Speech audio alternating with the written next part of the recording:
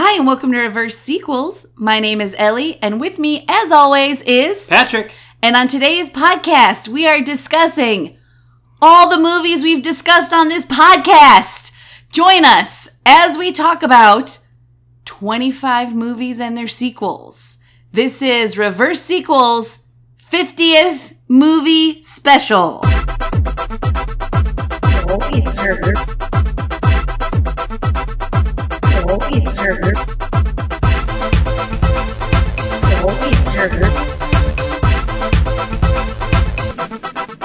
Reverse I'm so sequel. excited about this. We've been talking about this, believe it or not, since Ride Along. We've been talking about when we get to 50 episodes, we're going to do a special.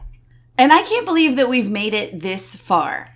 What started as a germ of an idea has blossomed into a beautiful podcast that you should tell your friends, your family, strangers about.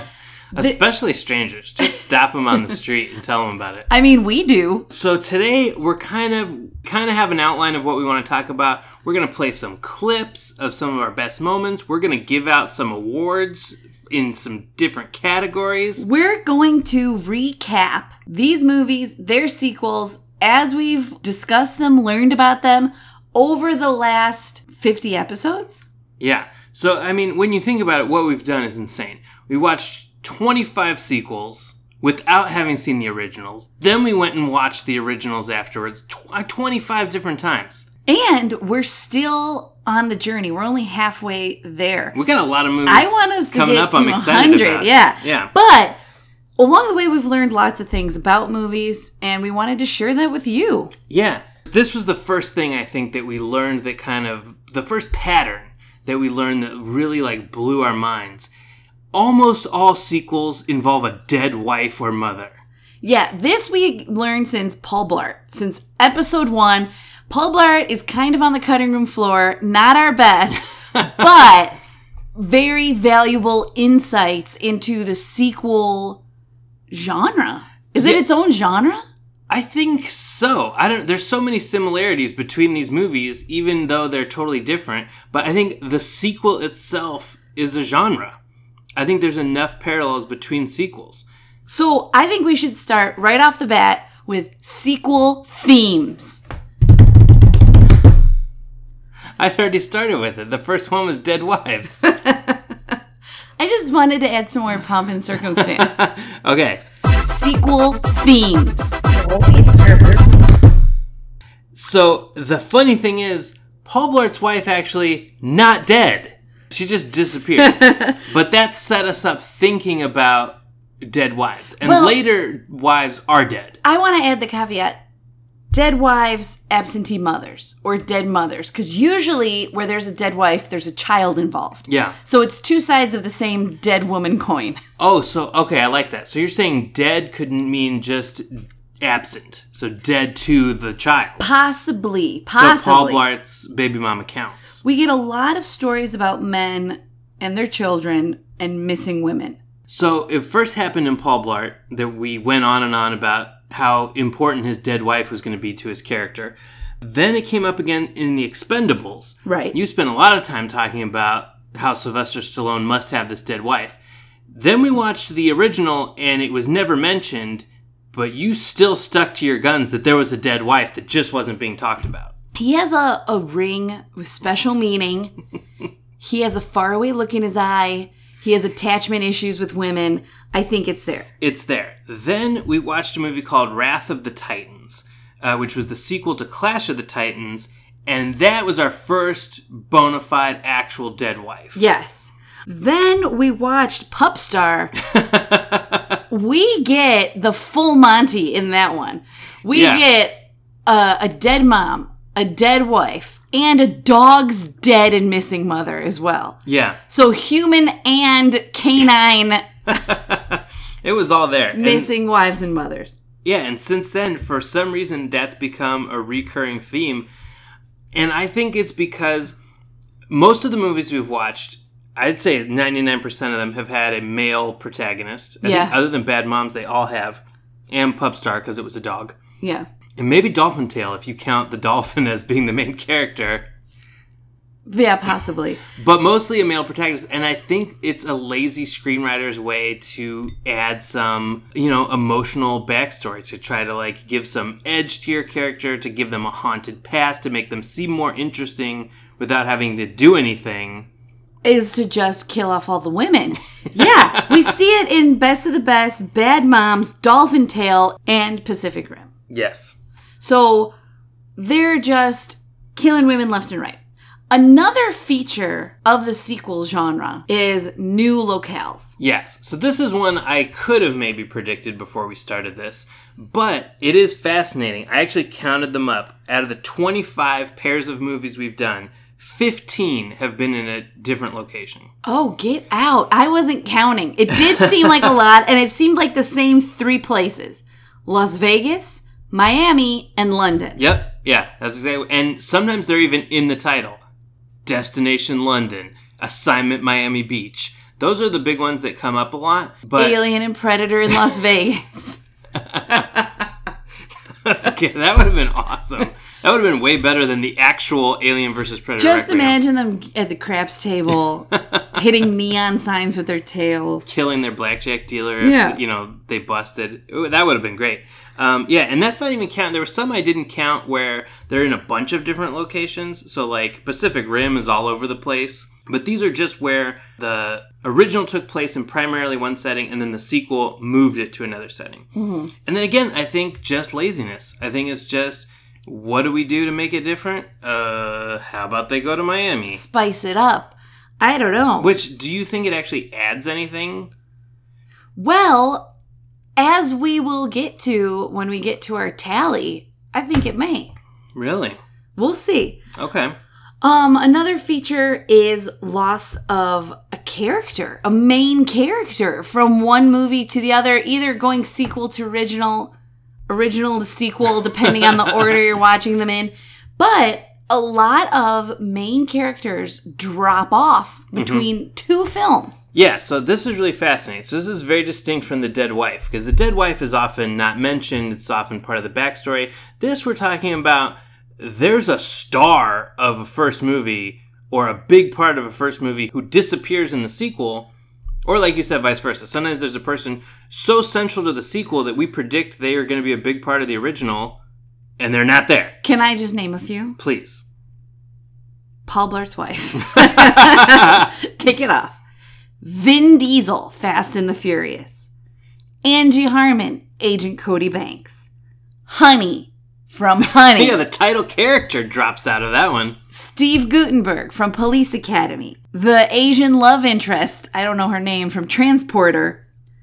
The partner from French Connection. The whole cast of Baby Geniuses. And probably most missed of all, Rob Schneider from Grown Ups. Oh, I know. Yeah, I mean, this is so fascinating, because in all those cases you mentioned, like, there's no mention of them. There's no explanation. Wiped off the face. So when we're talking about this, we're just like, is Honey dead? What happened to, Roy Scheider and French Connection 2? Like, they're gone, and there's no explanation, and it makes no sense. Like, they were so important to the first one. There needs to be an explanation for them being gone. And they're just like, no, nobody will notice if Rob Schneider's not in this, and we never mention it. Needless to say, we are writing a book, reverse sequels, looking back, sequels to the original. Well, I think, instead of a book, I think we write our ultimate sequel. I think that's a great idea. And they're just, but I don't know how, if we don't actually write the original, how do we make sure that it's clear that there's a missing main character? Oh, we'll find a way. So throughout this episode, we're going to be counting down our top 5 moments from the podcast so far. We hope you have fun listening to it, because we have just as much fun making it. So these are top 5. We sat down, went through all the top moments. These are our consensus top 5 in order. So we're going to start you off with number 5, then a little later on we'll give you number 4, so on. They'll be interspersed. Starting with number 5, this is a moment from Transporter 2, one of the coolest action scenes I've ever seen, where Jason Statham kicks a guy's ass with 2 melons on his fists. I will be served. But at one point, Jason Statham puts 2 fruits on his fists. Wait. That sounds a little... He punches his hands into 2 half melons and then has melon fists. Yeah. And then begins pummeling this guy with his melon fists. Who wrote that? I don't know. I loved it. I absolutely He's got loved it too. green Hulk hands, and he starts beating this guy with the melons. I am going to say it again. I said it in Expendables. When you eliminate the use of guns, this creative, oh, it comes out, these creative action scenes that are so exciting and fun and intricate come alive. Another thing that we've learned, that this to me is the most fascinating thing. Sequels have a bad rap. Usually when you're talking about sequels, it's one of the most maligned genres, if you call it a genre. One of the most maligned things is a movie sequel. William Goldman, the famous screenwriter, wrote Princess Bride, once said every sequel is done just for the money. That if you really had anything more to say, you would have said it in the first one. Every sequel's just about the money. Was there a Princess Bride 2? No, because he doesn't do sequels.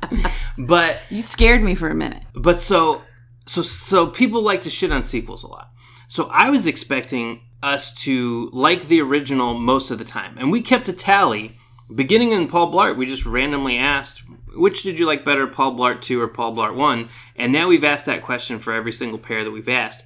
And I would have guessed before this process, I would have guessed we would like the original more often than not. But let the record show, I have the results here, if you want me to read them out. Of the 25 movies that we have watched, you have preferred 10 originals and 15 sequels. Yeah. So sequels are winning out. And I'm a little closer. I prefer 12 originals and 13 sequels, but still sequels are dominating, which gives rise to the theory order matters. Yeah, I mean, that blows... If you had told me it was even, or if you had even told me it was close, I would be surprised. The fact that we like the sequel more, I think, yeah, it says something about the order.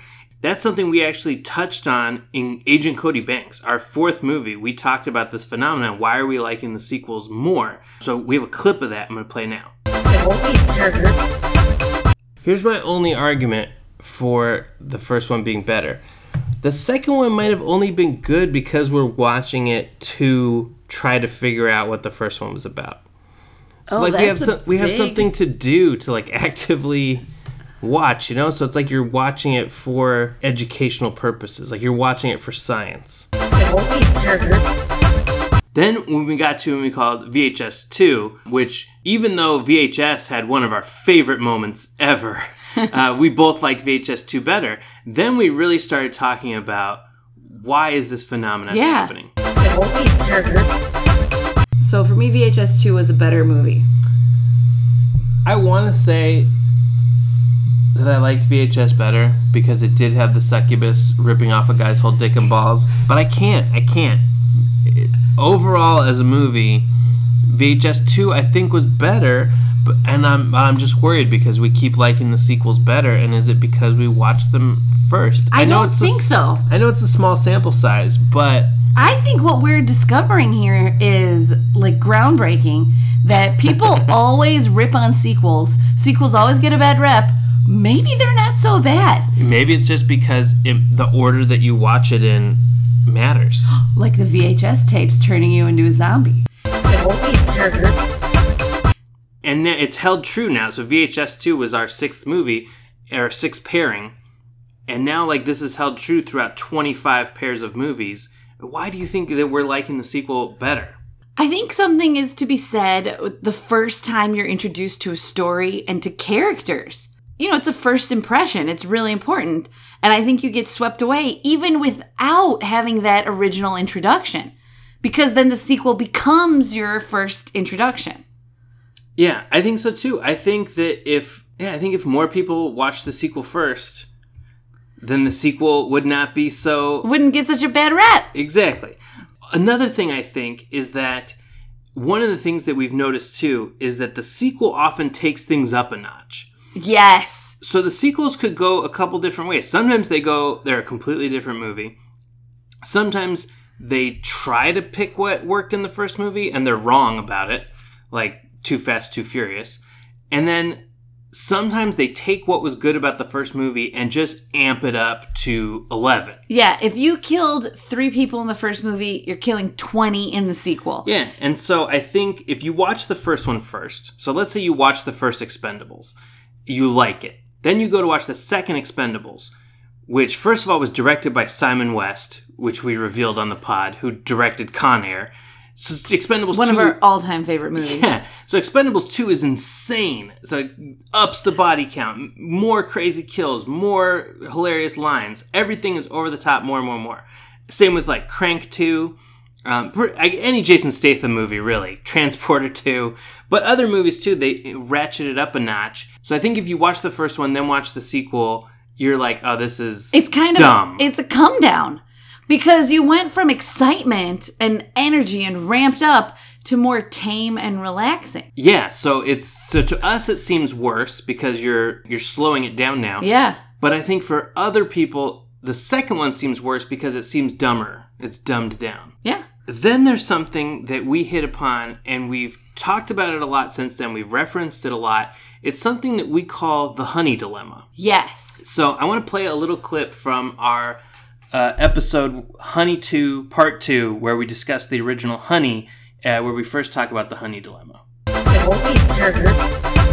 I think I'm going to have to go with Honey the original. Although Honey 2 was fun. Honey 2 was terrible, but at least it had no ambitions to be anything better. It was just a direct-to-DVD, just nonstop dancing, little bit of plot movie. It was polished. It was fun. Yeah, this tried to be a real movie about dancing, and it had some dance numbers, but it was like a complex plot. None of it is good. What? It's fantastic. No, none of it is interesting. Would you ever rewatch this movie?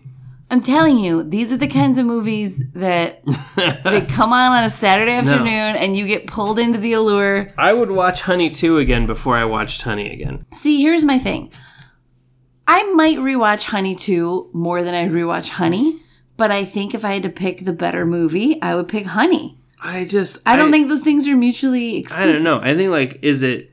I see what you're saying. I want to reward Honey for trying to rise above, trying to be more than just a dance movie, for trying to say something serious, but it failed. So is it better to, at least try and fail, or to set the bar real low and be like, we're just going to have abs and flips and dance and music nonstop and pull that off? I mean, you have to, you're giving the message of Honey.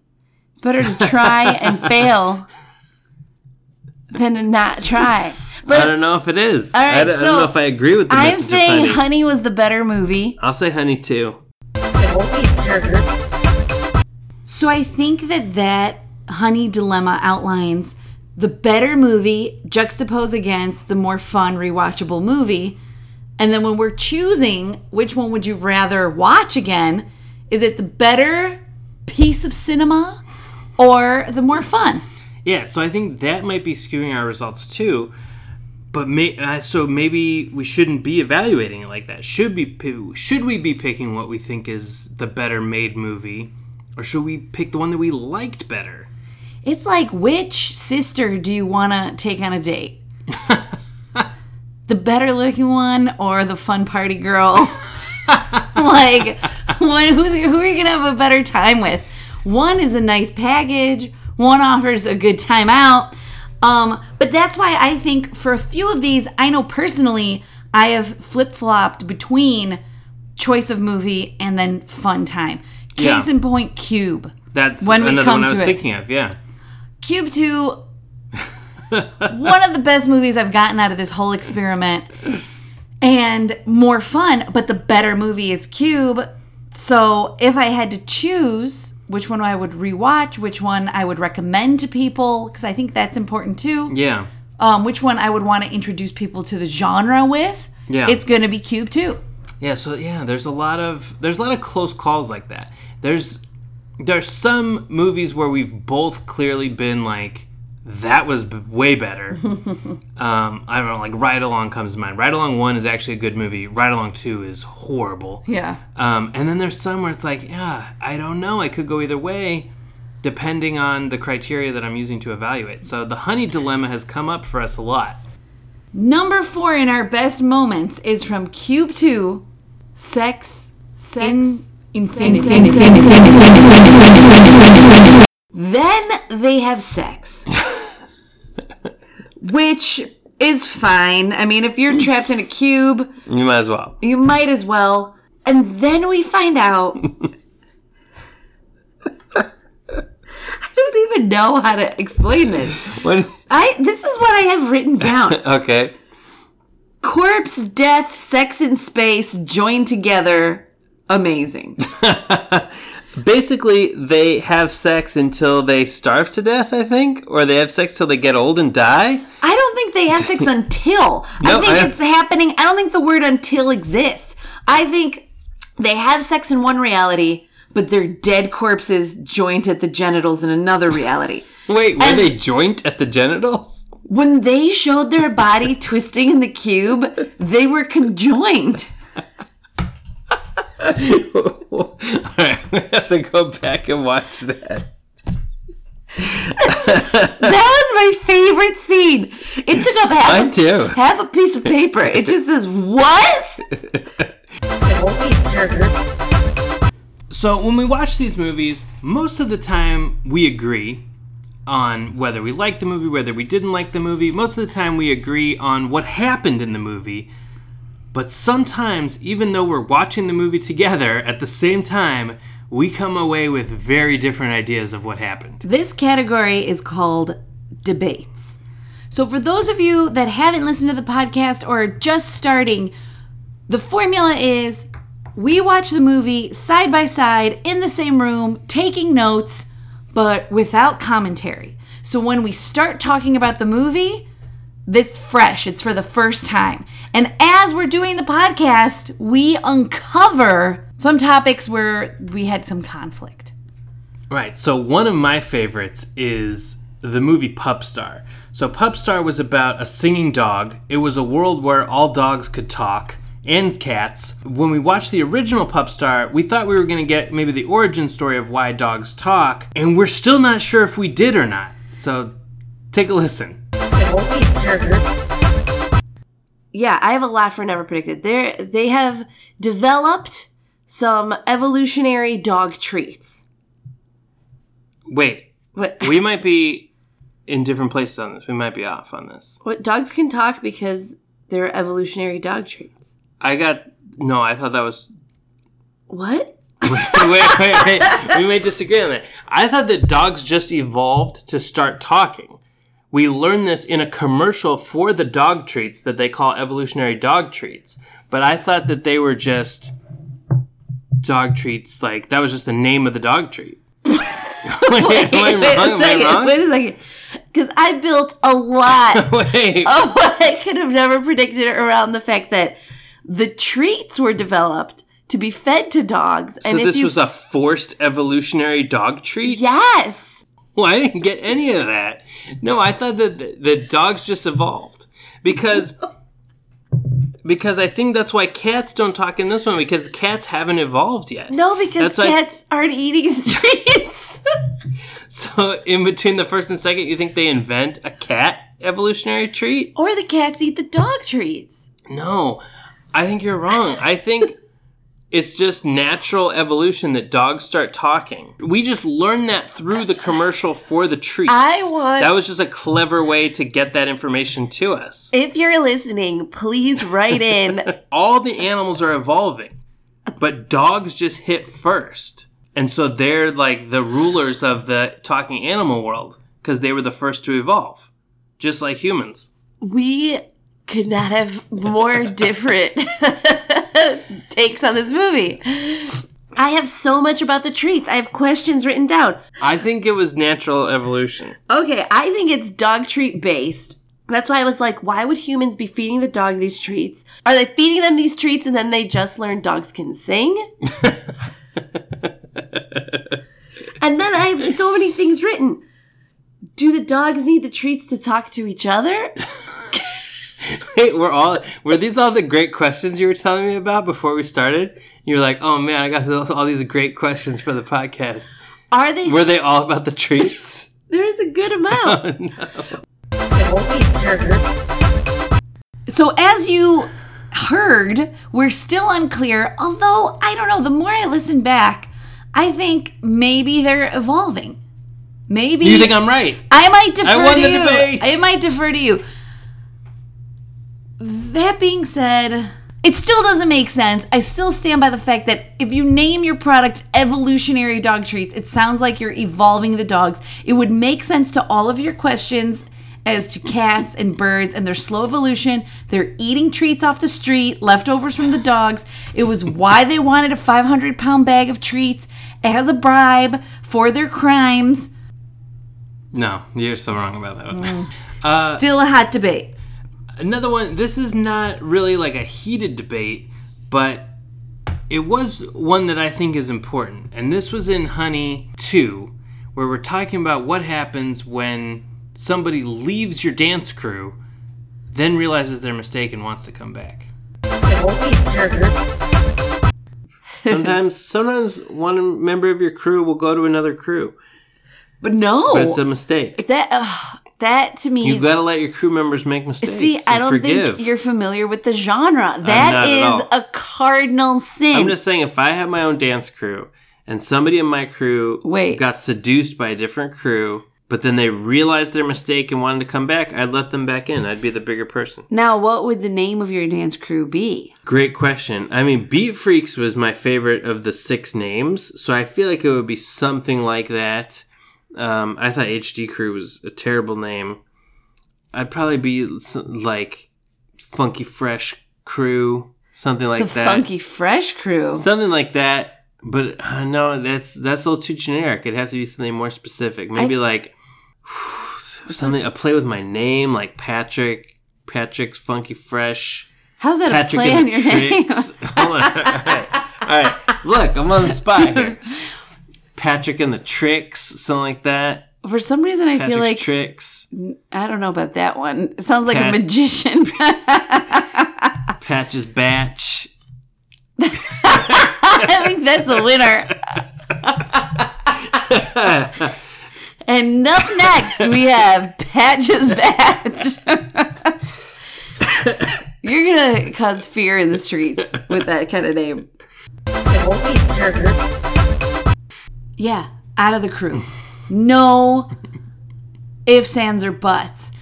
They would they betrayed you. A dance crew's all about trust. They would have to dance their way back in. They would have to challenge the person you put in their place in a dance-off. Oh. And only then regain their honor Okay. and get back in the crew. I like that there's the dance-off loophole. Here's the real reason I wanted to play this clip. I can't believe that I let you off the hook with this. What would be the name of your dance crew? Oh. I'm so glad you asked that. You had your name in yours. Patch's Batch. Patch's Batch. I don't know that I would do that. Okay. I would call my dance crew Soul Survivor. SOLE. Whoa! Wait, I thought it was going to be SOUL. No, like the sole of a shoe. Yes! Soul Survivors. I stand by that. So bad. What? I think I'm starting a dance crew when we're done recording this podcast. But how is anybody going to know when they see it that you're talking about the sole of a shoe? They'll know.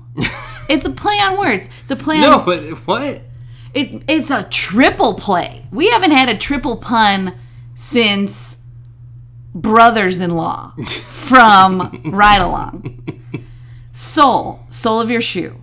SOUL, because we're dancing from the heart. Right. Soul like you're alone, because we're the only ones left standing on our dancing legs. Wow. It's really bad. I believe that's what you call you just got served.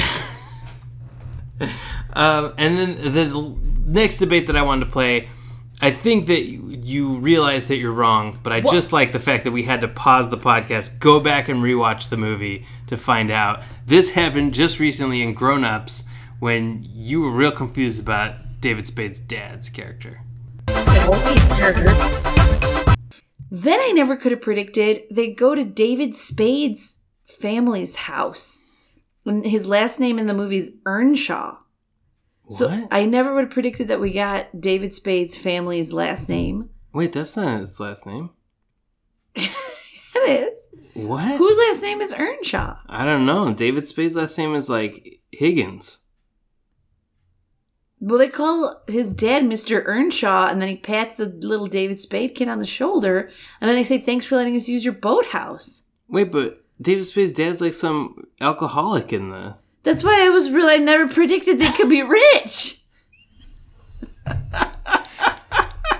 Wait, but then why doesn't he still own it? Why is Adam Sandler renting it then? I have no idea. That's what this is I never predicted. I think you were too busy looking at David Spade's butt and you somehow missed out on whose boathouse it was.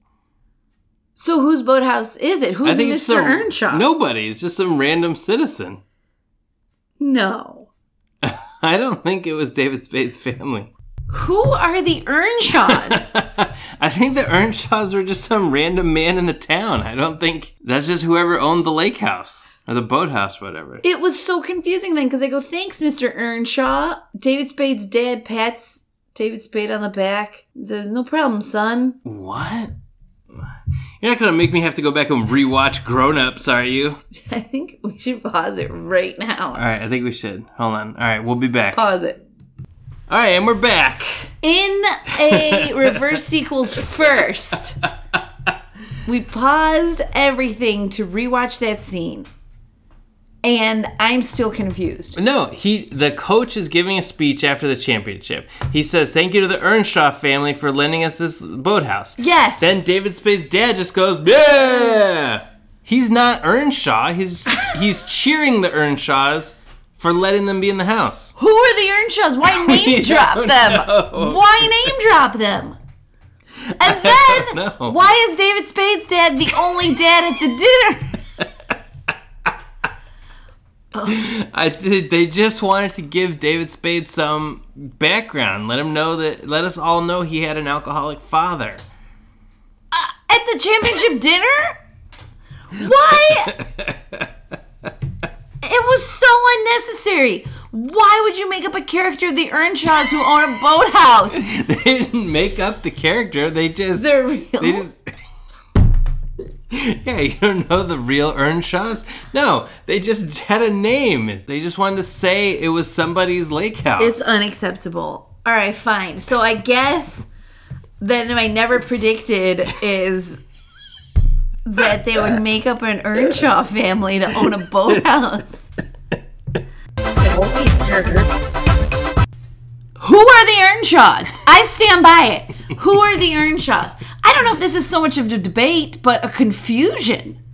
Yeah, the debate kind of morphed into, was it important that the Earnshaws be established more? Or No. was it okay to let them just be a throwaway named character? So my question to you is that vital to a script? When we're writing our sequel first, is that vital to a script? that every named character has to be like A character. A character? Yeah, I think so. I don't want people getting Yes, okay, confused. one for me. This is great. This is resolving a lot of conflict. Definitely. Okay. Now, we've never done this before. We've never usually have, ads on the show. We're just doing this for free at the bottom of our heart. But we actually, since it's our 50th episode special, we actually were able to line up some endorsements. So we're just going to play quick word from our sponsor right now. Take a listen. It won't be served. Sky Zone. Sky Zone. The Sky Zone looks fucking incredible. Mm-hmm. I want to go to Sky Zone tomorrow. Okay. I wanted to do, they had the joust. They had everything. Oh, I would do the basketball. I want to dunk a basketball for the first time in my life. That part at Sky Zone is jumping around a little bit, but had my absolute favorite part of the movie. Does sleep with one of the workers at Sky Zone who looks like he's like 16. Except for the one part where Mila Kunis, instead of going to the 5-hour Russian Nutcracker, goes to Sky Zone instead. But other than that, I feel like you're just taking every opportunity to name drop Sky Zone. I want to go. I want to go to the Sky Zone. But he had a lot of great facial expressions. He did. He really did. He was having a ball at the Sky Zone. Do you know about Sky Zone? Yeah. Oh, man. That sounds great. What was the name of it again? It's called the Sky Zone. They have a couple near us. I looked it up. No. If any of you want to meet up at Sky Zone, send us an email. I think... But she was the one that pushed for them to be friends. When they were at this place called the Sky Zone, if you'll recall, Christine Baranski was sitting by herself, and Cheryl Hines came up, offered her a churro, and just sat and was like, "Where are we going for Christmas? What church do you go for Christmas Eve?" Like, they have churros at the Sky Zone? According to this movie, they did.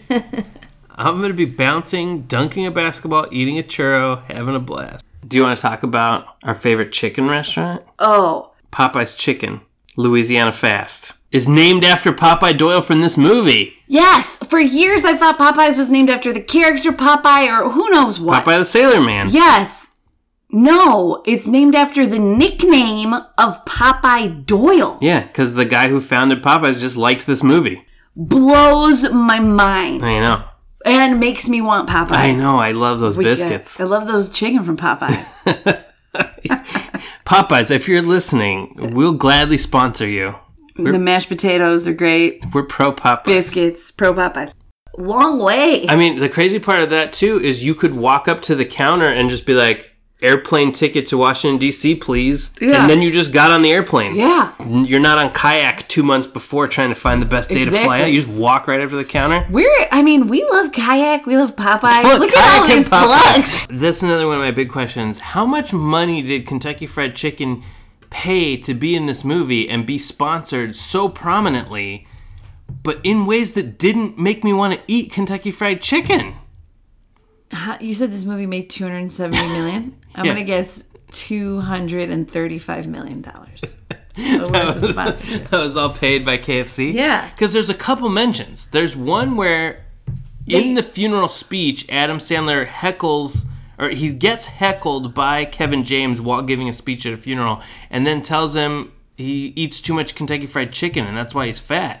Yeah. That's how you want to sell your product? Then later they're scattering the ashes of the coach, and Rob Schneider reaches in the bucket of chicken with his ash hand. And gets ash all over the chicken.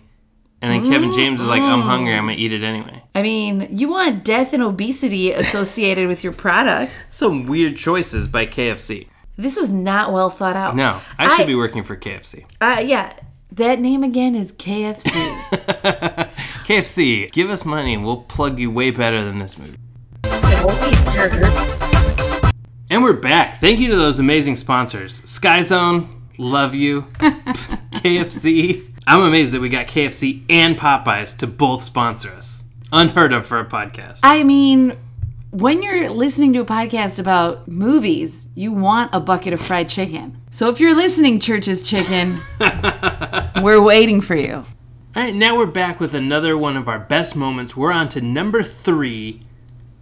This one, it could be higher. That's just how good the next two are. This is one of the craziest things we've ever seen in a movie. I think you know what we're talking about. Baby Geniuses, Baby Intercourse. Then comes the single most disturbing thing I've ever seen in a movie in my entire life. 2 babies have sex. There's no other way to say it. In this movie, Baby Geniuses, it's heavily implied that 2 infants have sex with each other. Sexual intercourse between 2 babies. This is supposed to be a movie for children. Place. He jumps in the stroller. And it's an occupied stroller, of course. The mother starts wheeling the baby away. There's a girl baby inside. He says, "I'm going to need your clothes." No, well. Or sorry, what does he say? That would have been, I wrote this down word for word. Okay, good. He jumps in the stroller. He had just discarded his costume. Right. And at first blush, maybe this is innocent. He says, "Take off all your clothes." To this girl baby who's dressed very femininely. Yeah. And she goes, "Okay, Slick, at least you can take me out to dinner first."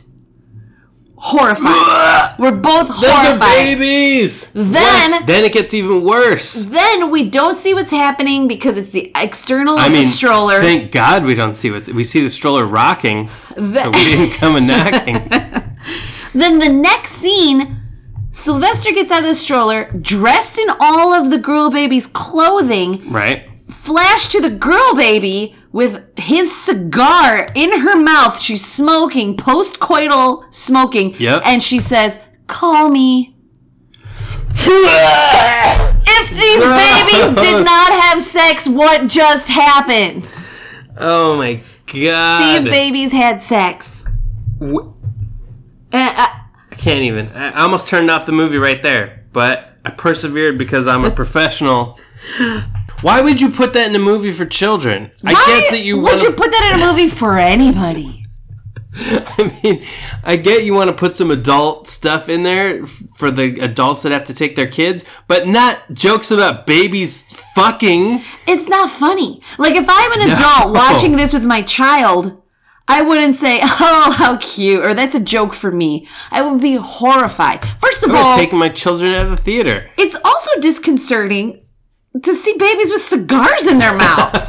Well, that didn't bother me so much. I mean, sometimes a cigar is just a cigar, but Oh, not in those this babies case. had sex.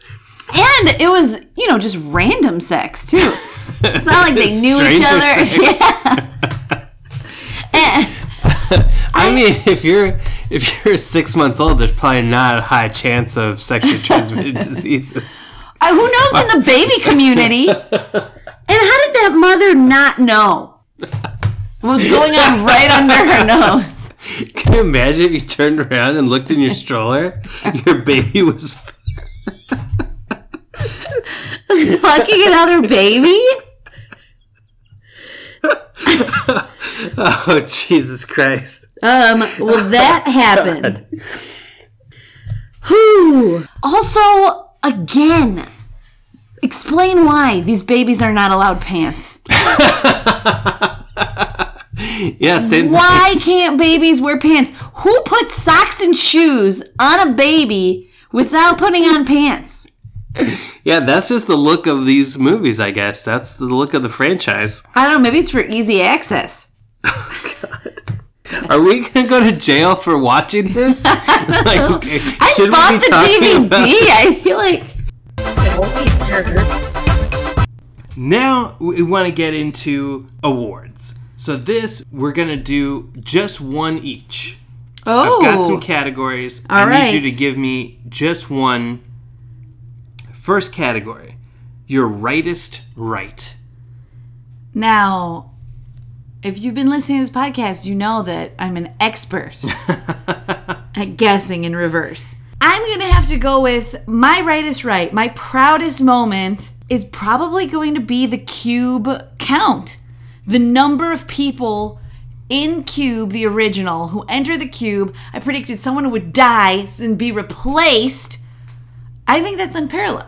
Yeah. In my prediction. The cube count was a great one. What's your rightest right? I think my rightest right, baby geniuses. So I predicted that they would start in a laboratory. There would be a baby that escaped from the laboratory, and that he would meet up with some other babies and train them. Yeah. All right. You nailed it. I'm It's sad like- that that's the movie that I nailed it for, but I did. It's like you're an adult genius. All right, I like this category. Rightest right, but then that has to come with wrongest wrongs. What would you say is your wrongest wrong prediction? I'm going a little out of the box for this one. Ooh. So this is not... I mean, sometimes we're way off. Sometimes we're totally off. This one wasn't so way off. This was just about a character Okay. that we thought would be in the first one and wasn't. That happens a lot. Here's the problem. In Ride Along 2, there's an opening scene where Ice Cube has a partner that we, for some reason, just decided was DMX. We were like, that looks like DMX. We kept talking about Ice Cube's partner, DMX. Then we were like, we predict that DMX will be in the first one. DMX is not in the first one, because that's not even DMX. So not only were we wrong about him being in the first one, we're also wrong about it not being DMX, but it's also worse because you know who it was? Tyrese! from Too Fast, Too Furious. How did we not recognize Tyrese? Why did we think he was DMX? Yeah, that's real confusing.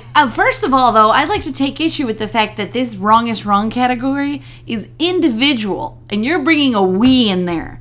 So Well, I'd like you to not share the blame, although I did take part in it. We both thought it was DMX, though, which is, I think, it's crazy. So I think It's weird it's because- the wrongest wrong. Yeah, I could see that's a pretty wrong. What's yours? I know I've mentioned this already, but I'm going to have to go with thinking Paul Blart's wife was dead. You're going the very first episode, huh? It blew my mind. It's still blown. In the next one, in the original, you see his wife and him on a donkey, and she ran off. She Yeah. ran away. I want to know everything about that. Their relationship, why she ran away, where they were riding that donkey. Blew my mind. Yeah. All right. I do have one. If you want me to take one that's just my own, Yeah. I do have one. In Bad Moms Christmas, predicting the original Bad Moms, I was so adamant that the moms could not have met because their kids all went to the same school because the age ranges didn't match up. I was wrong. That's Okay. exactly how they met. They were Okay. all at the same school. All right. I'm still mad about it, but I was wrong. I think that's fair. All right. Rightest rights, wrongest wrongs. Next category, obviously, the most outrageous never predicted. I mean, there were so many that took me by surprise. I mean, I have a very obvious one. I know, and it might be the same one that I have. That's okay. If it's the one I'm thinking of, there is no other possibility.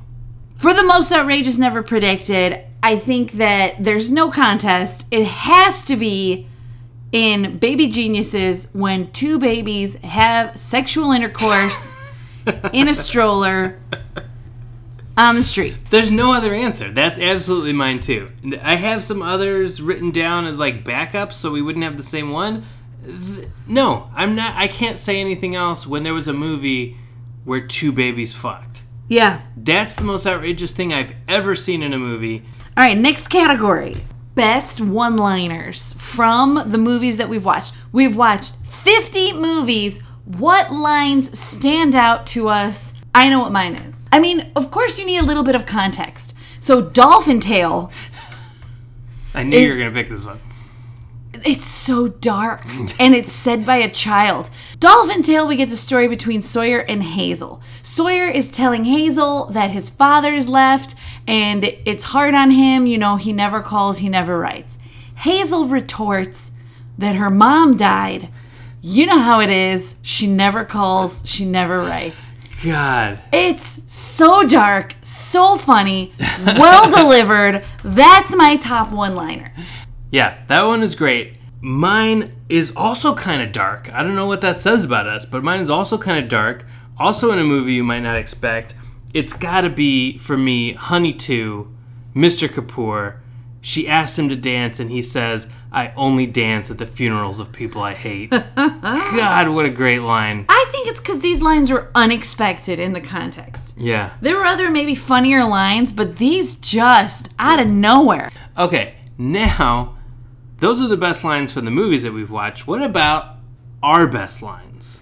Oh, Our best puns that we've made on the podcast. well, I'm going to have to give best line to you. I'm going to have to doff my cap. Again, Dolphin Tale. I was talking about all the legalities of housing two dolphins together. Holy sir. What I found out was a lot of dolphin legal terms. Okay, such as I found out a lot of dolphin. habeas corpus. Was that one? Holy sir. This is my favorite of yours. It hit me in the right spot. It's from Grown Ups. You're talking about how long and boring a lot of the scenes from Grown Ups were. So I felt like this was a great pun because it was also a great criticism of the movie. Holy sir. There were just long scenes of nothing. Yeah. Like you watched them eat s'mores for 20 minutes. This was almost like some kind of avant-garde art, cinema verite, Where it's just like, let's watch people at a water park for 25 minutes. Then let's watch them go on a picnic. Then let's watch them eat s'mores. You know what I would have liked? Cut those scenes out. Make a 5-minute s'more scene. You know what I want? Smless. Done. End the podcast right now. No, it's not. We're not topping that. It won't be served. I love that line. That was a great pun. These movies bring out the best in us. What can I say? They really do. The runner-up for best moment. We said it 13 times in the podcast. One of the best moments in movie history. VHS, Dick and Balls. It won't be served. And then right in front of his face, she rips his entire dick and balls off. The entire package. She rips off the naked guy's whole dick and balls and throws it like an inch from his friend's face. And from our faces, too. I've never seen that in a movie before. I've never seen a full dick and balls be ripped off By and then a demon. shown by anybody, demon or otherwise. I've never seen a whole dick and balls be ripped off and thrown onto the ground, shown. Needless to say, I was hooked. You don't see a lot of dick and balls in a normal movie. Right. And then the odds are even less that you'll see one get ripped off. It was spectacular. If she had just ripped the dick off, I'd be like, that was awesome. But the whole thing, the whole twig and berries, The whole thing. I was ready to crown this the greatest movie I'd ever seen. She flung them across the room. My question is, maybe she just doesn't know how humans have sex. Maybe that's how she thought that was sex. That's how demons do it. No. Because is she eating them? I don't think she's eating them. No, just ripping them apart. She's just hacking them ripping apart. them to shreds. I think that she killed them because she genuinely liked the guy with the glasses. She wanted to hook up with him, and then basically his two friends were trying to date rape her, so she murdered them. Okay, that sounds fair to me. Because she didn't murder the passed out girl. She didn't murder the passed out girl. Which, also, imagine that girl waking up. Waking up and, man, I had too much to drink. Oh my God! There's a dick and balls on the floor. What happened here last night? Here's what I imagine happens. She wakes up. She sees the guy she was into slaughtered on the bed. She freaks out. She tries to run out the door. Steps in the dick and balls. Because it was near the door. They should have had that in VHS too. You know what I mean? And then maybe she slips on it. And then oh, the classic slip on the dick and balls. And then she's face to scrot. You know what I mean? That would have been a great gag. Yeah. They should have had that in VHS too. Or a VHS outtakes. I just imagine she's trying to tell people, oh my God, I had so much to drink last night. I passed out in this hotel room with these two guys. And they're like, oh my God, did you get raped? No, I woke up and they were dead. And one of their dicks was lying on the ground, ripped off of his body. Dick and balls. And I also wonder if she woke up and thought, did I do this? That would be amazing. Wait, did I kill two men in my sleep and rip one of their dicks off?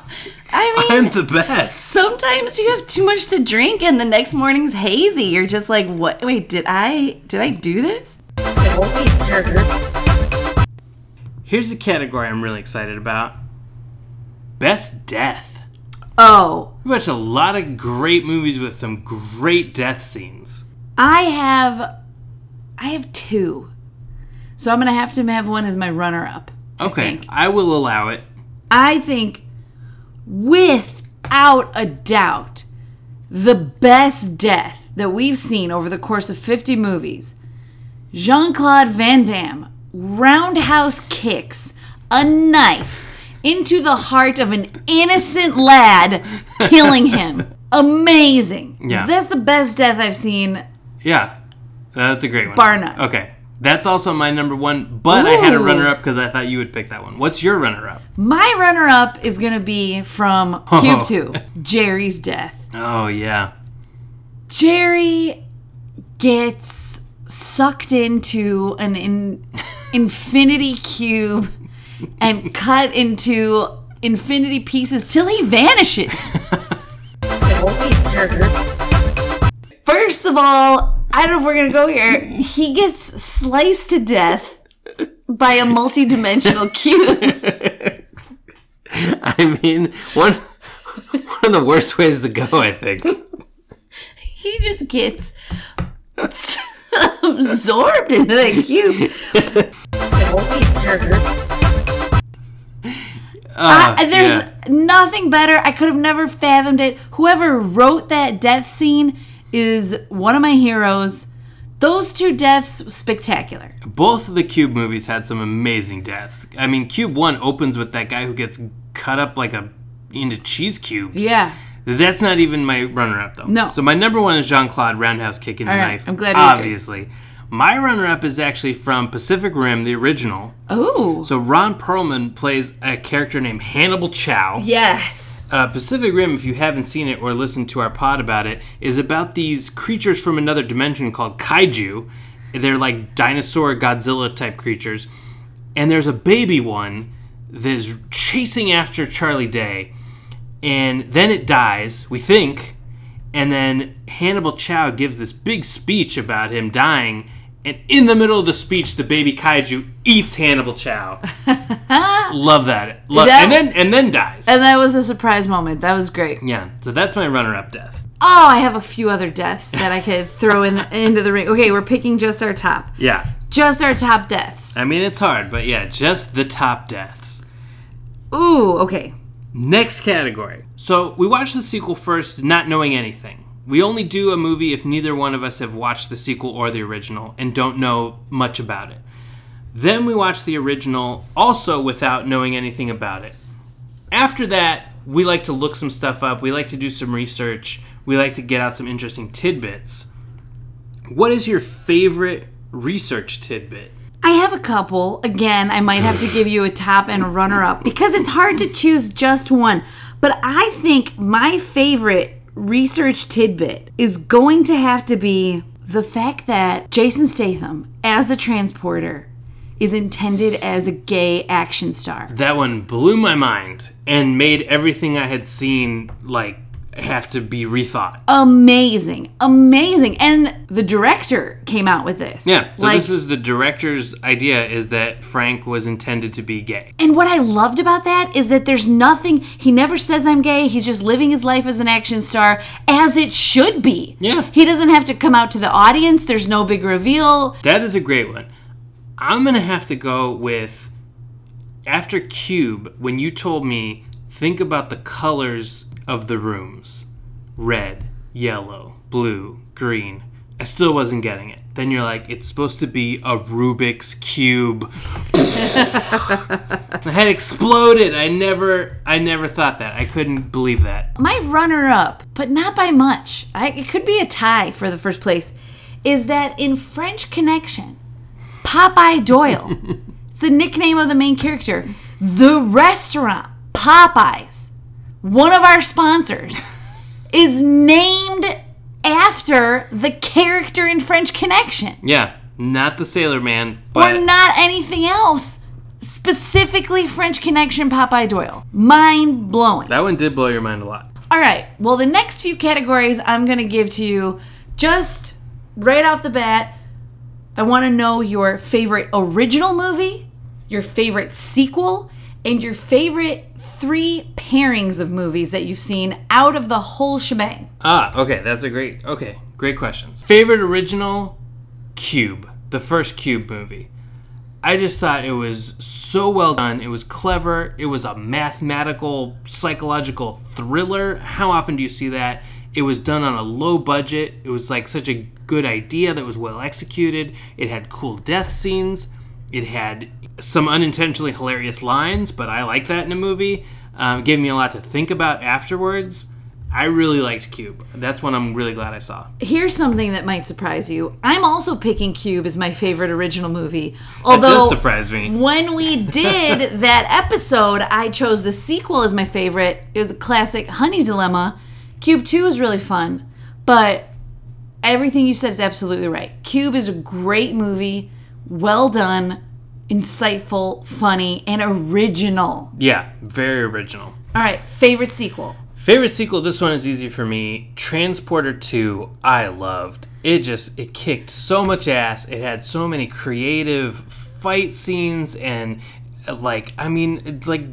ballet levels of kicking from Jason Statham, great lines, great action, hilarious, fun. Not to mention Melon non-stop Fist. action, the Melon Fists. Love Transporter 2. I'm also going with Transporter 2. Stealing all my answers.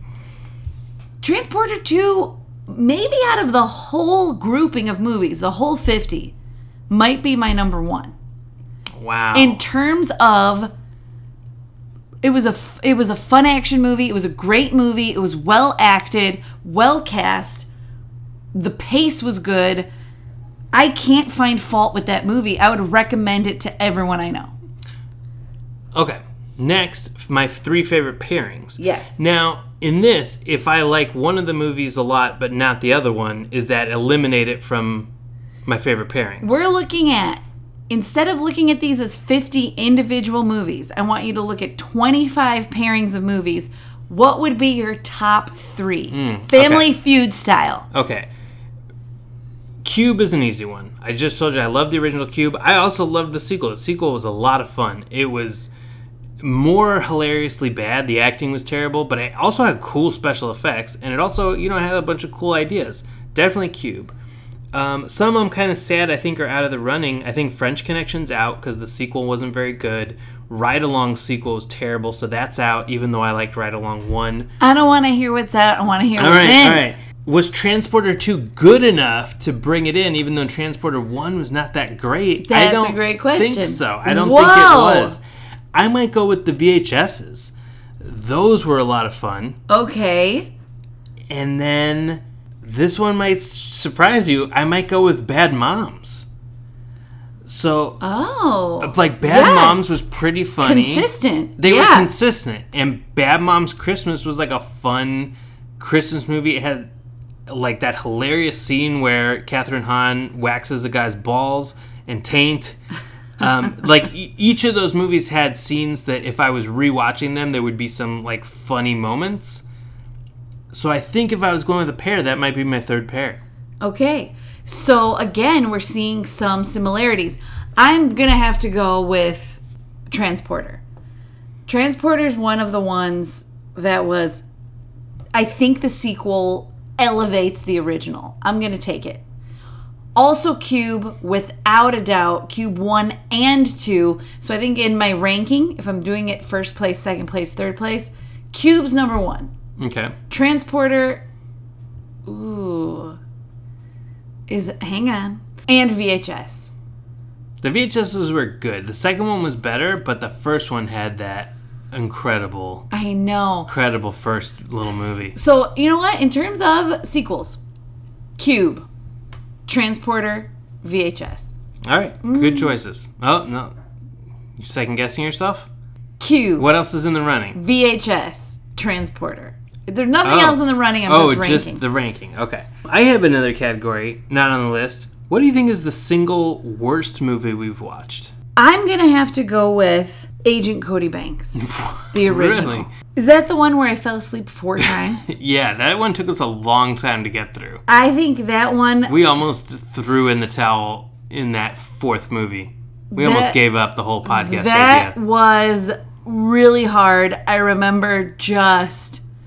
My body willed itself into unconsciousness several times during the course of that movie. It was so boring. So no, never mind. You know what? Scratch it. Without a doubt. Even though Cody Banks put me to sleep. What was I thinking? Horrible Bosses. Oh, I knew you were going to pick that.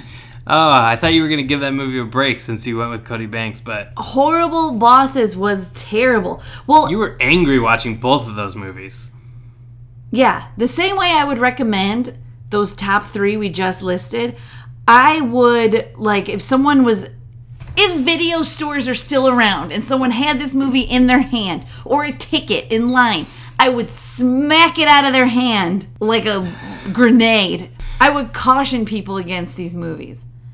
That scene with Jennifer Aniston in the first one was so off-putting, so unsettling. Ugh. I didn't drink vitamin water for months after that.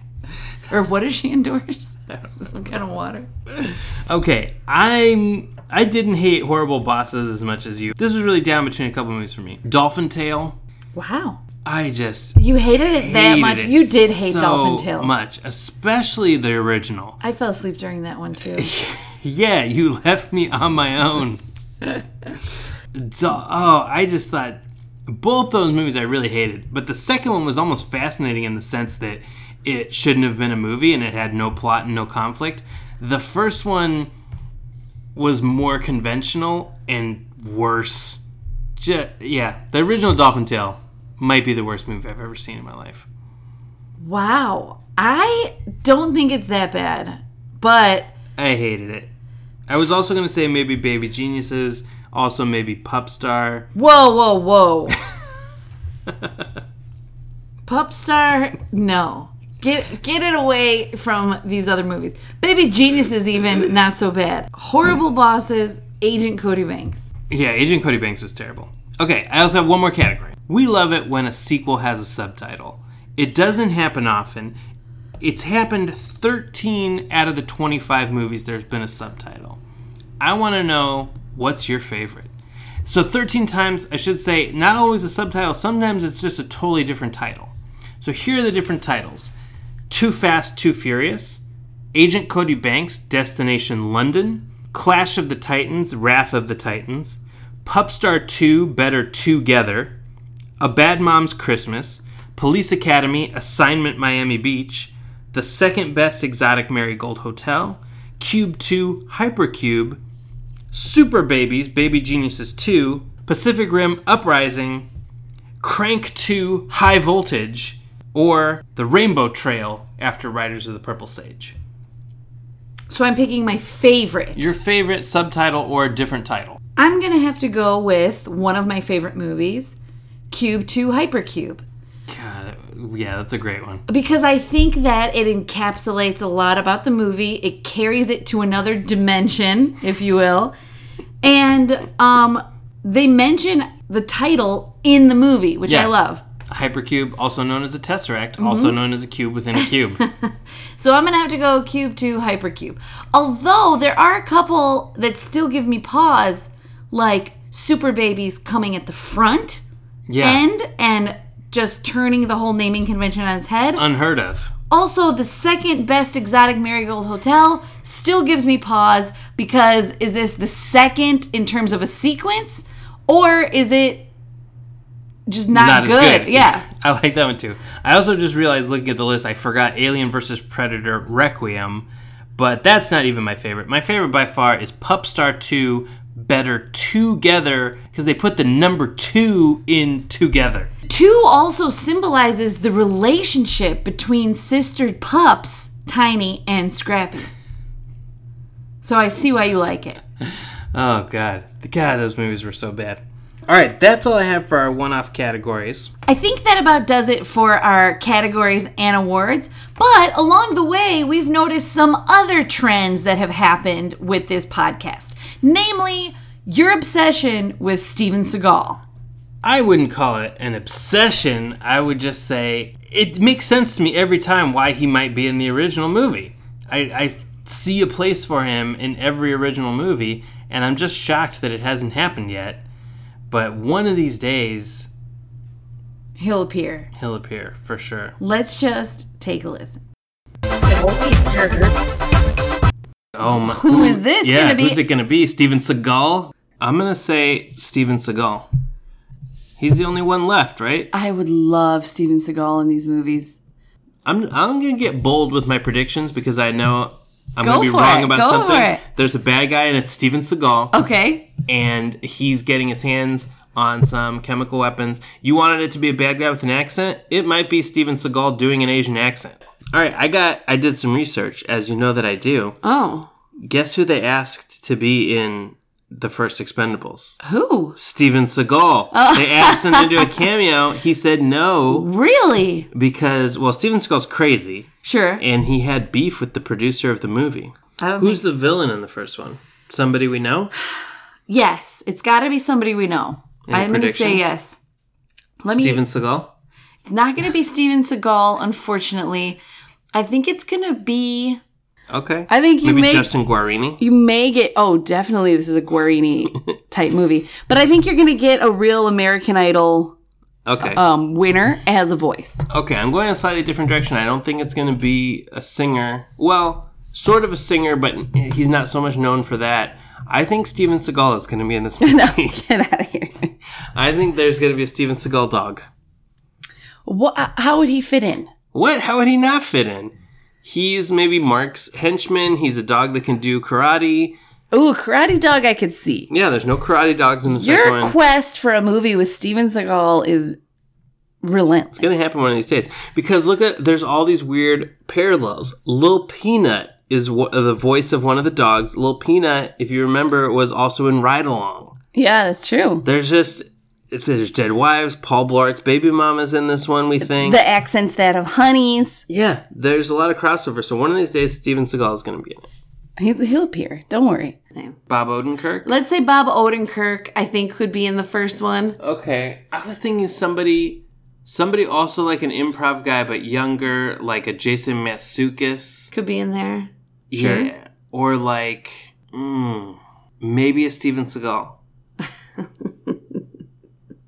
You're just trying to get it in anywhere you can with Steven Seagal. This is sound weird, but do you think Steven Seagal will be in this movie?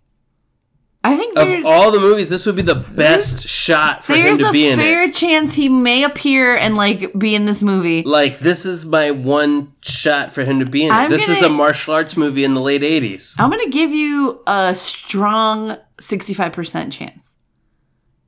I'm gonna go for it again. I'm gonna guess, and if he's not in this one, I might give up on that prediction.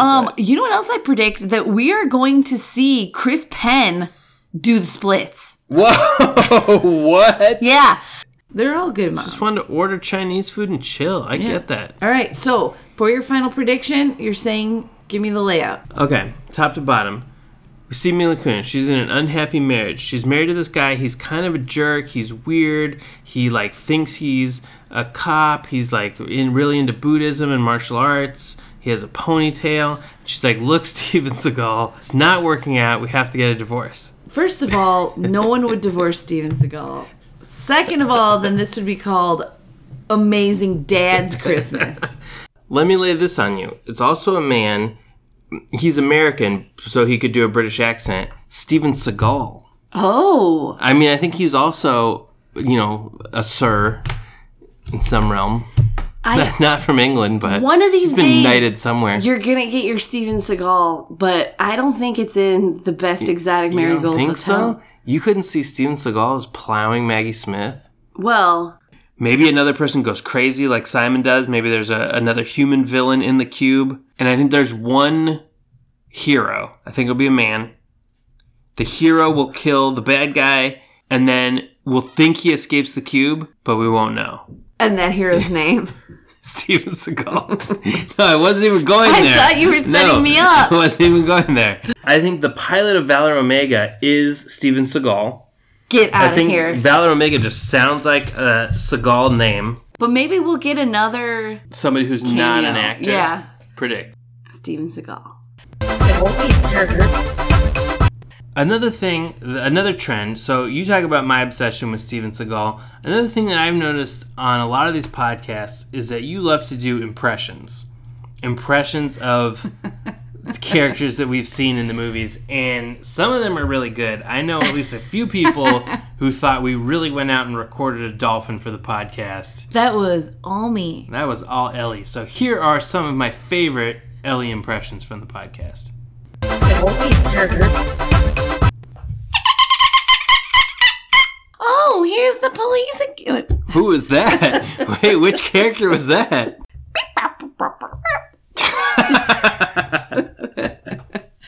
Wow. Hi, welcome to Reverse Sequels. Oh, I design video games.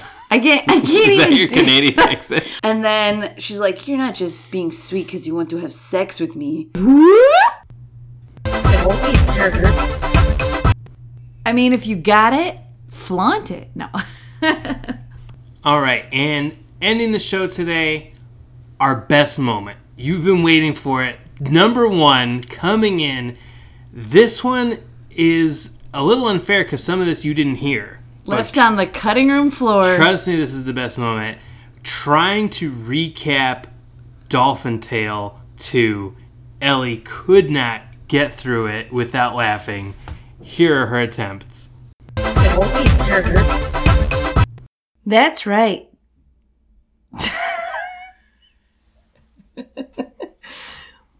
Dolphin's Tale 2 is a movie about dolphins.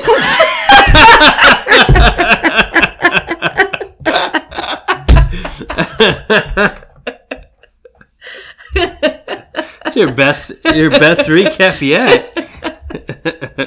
Oh, okay. This is our first movie inspired by true events. It's based on the story of two real-life dolphins. Can't. Okay. Dolphin's Tale 2 tells the story of two dolphins.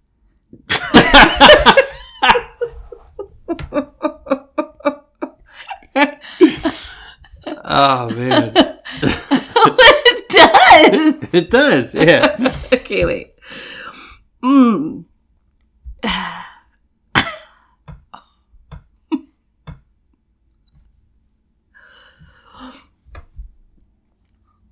Is it dolphin or dolphin's tail? I'm not sure. I'll look it up. Dolphin Tale 2 is inspired by true events. It tells the story of two dolphins, Winter and Hope, and a third dolphin nobody cares about named Mandy. Everybody cares about Mandy. Okay. What's this movie about? There you go. Dolphin's Tale 2 is our first movie inspired by true events.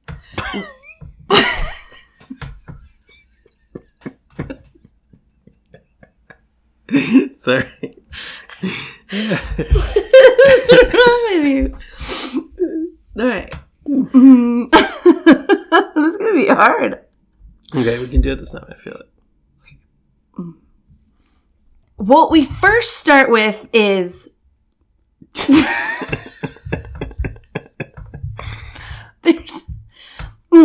What we first start with is there's a little girl on the beach. Mm-hmm.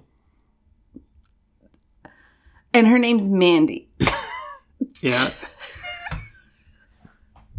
I wrote down a little girl, little dolphin. I can't. Oh, yeah, you said he's an animal trainer. Let's get a special one. He does. He has a special bond. With their head dolphin. Who has no tail. He just has a special bond with their head dolphin, Winter. Doesn't he? Is head dolphin the official title? She's not an amputee.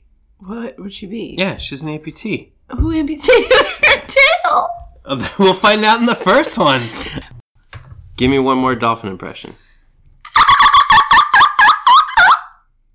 So good. I had no idea you had this talent. What was that? No, I don't know.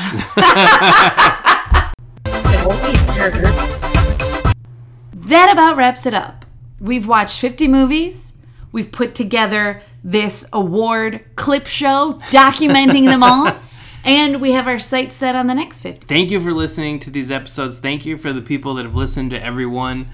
I hope you listen to the next 50 also. Appreciate all the support. Or just start with the next one. We don't want to overload everybody. No. If you listen to the next one, you're listening to the next 50. It's a commitment. So thanks, everybody. As always, this is Patrick. And this is Ellie. This has been Reverse Sequels 50th episode special. See you next time. Bye.